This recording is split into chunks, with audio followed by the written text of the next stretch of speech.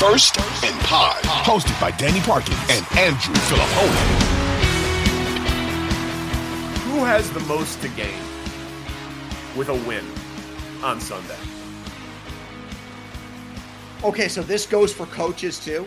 Yeah, coaches and players. About? Yeah, everybody. I think it's Shanahan. Yep. I think Kyle Shanahan is my answer because he's done everything else, and I think he runs the risk of if he loses. Now, the thing he's got going for him in a way is that I could easily see a scenario in which Brock Purdy just gets blamed for their loss if he isn't clutch like he was in the last two playoff games, if his numbers aren't there, if he turns the ball over. I think that'll be an easy thing for the media to do, to just say, well, they tried Mr. Irrelevant, and this is why they recognized with Jimmy Garoppolo that they needed to bring in a higher level quarterback because that guy can only take you so far, and the other team has Mahomes and they didn't, and there you go. But I think for his status as an all-time coach, not just like where he ranks among contemporary coaches, but at some point, he's 44 years old now. He's got to finish the job. And I think that the way we go, we love to build people up to tear them down. He's going to quickly become one of these coaches and one of these personalities in sports who we stop saying complimentary things about and start ripping them for never having won the big game. And I think if he loses this game on top of the last Super Bowl with the 10-point lead, and then what happened when he was a coordinator in Atlanta, I think that gets put back in his face. I might do some of that depending on how the game goes. So my answer is Kyle Shanahan right now. Mine as well. I think that's the right answer. If you lose 28-3, and I didn't even know you were going to ask me that. Just so people know that was off the top of my head. Yeah, that was just my knee-jerk gut reaction to your question. Listen, I think if you're the coordinator of the team that loses 28-3. And then you're the head coach of the team that is up 10 with 7 minutes left in the Super Bowl. And then you lose another Super Bowl when you're the favorite. It sticks to you. Purdy throws 3 interceptions. You're right. People will blame him. And that's why he's the 1B answer. If Brock Purdy wins the Super Bowl, and the winning team, the quarterback often wins MVP. Now, obviously, he could win with 15 pass attempts and they control the game on the ground and McCaffrey gets it. And sure, there's a scenario.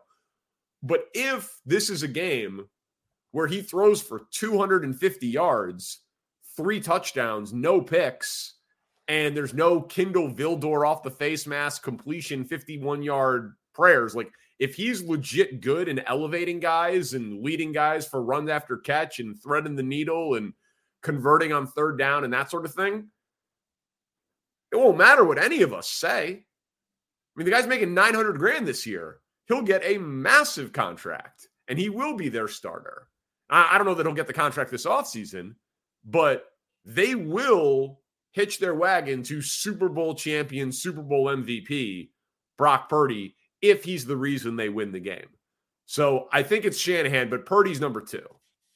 Okay, so that, you twisted that in a way that makes it hard for me to argue against you.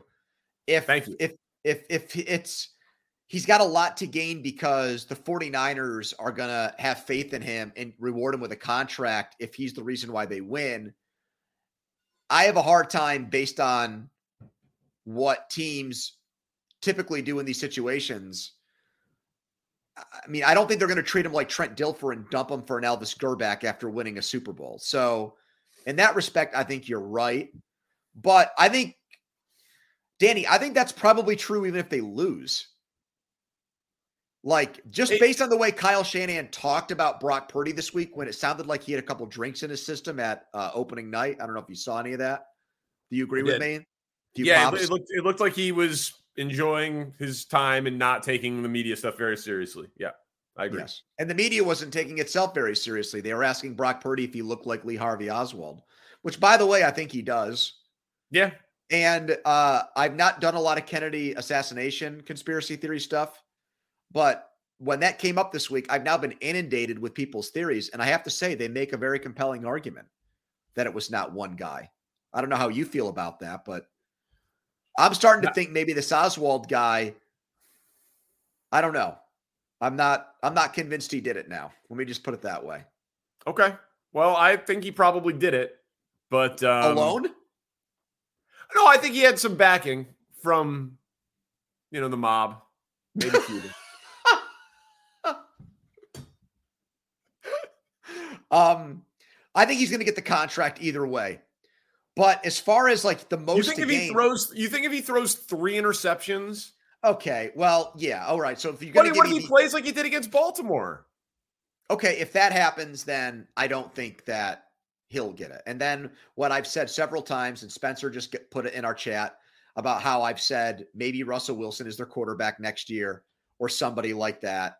In that exact scenario where he has a Kerry Collins against the Ravens game, or Rich Gannon against the Bucs, or Neil O'Donnell against the Cowboys. Yeah. If he has a game like that, then I do think all bets are off. I do think he could potentially lose his job at some point, either this offseason or next year. But the reason why I didn't want to answer him as the guy that is most to gain is because if they win, I think the court of public opinion is still not going to be convinced. If he has a Super Bowl performance that looks like his 2 NFC playoff games, but the 49ers find a way to win the game, he's going to get treated like Brad Johnson in Tampa Bay or somebody like that, who we're going to need to see, unless he has like some great breathtaking drive where they go 80 yards to win a Super Bowl, like Roethlisberger or Brady or something, or Eli Manning or something like that at the end. I think if he just has an average game where he makes enough plays and they barely win, I think the system quarterback thing is still going to be thrown back in his face by people like you and me, and probably rightfully so. Yeah. I know. I agree. But when you're making $900,000 and you're Mr. Irrelevant, if you win a Super Bowl and you win it because of you got a lot to gain. On the Chiefs side, it's fascinating because even though I think like the Brady stuff is premature and just like I don't think it's a top 10 most interesting thing about this. Well, did you text Nick about that, by the way? Did you get on Nick a little bit? Yeah, I did. It still matters for all of them because at any given moment, it could be their last, right? Marino gets there early, never gets back. We know that this could happen, so we should never take it for granted. But if the Chiefs win 3 Super Bowls in 5 years, it's them, the Steel Curtain, the 90s Cowboys, and the Patriots twice. So it's an all-time run. It helps Kelsey in the all-time tight ends debate for who's the GOAT with Gronk. Reed's a first ballot Hall of Famer, but Belichick's retired. He gets another ring after it's 6 AFC championship games with the Chiefs, 5 NFC championship games with the Eagles, 3 rings, already second all-time in postseason wins. It's massive for him. And Mahomes, you don't want to even entertain the possibility of having some sort of like LeBron knock against you, which I don't think is a fair knock, but you don't want people to be saying, well, he also lost a bunch of Super Bowls, which again, it's more impressive to get there. And I don't think it's fair, but you want to maintain a winning record in the Super Bowl. So it's big for all of them. I just think they're all such made men compared to Shanahan never has one, Purdy very, doubted, rightfully so, that there's more on the line legacy-wise for the Niners than the Chiefs, but it still is big for the Chiefs because it's a big game.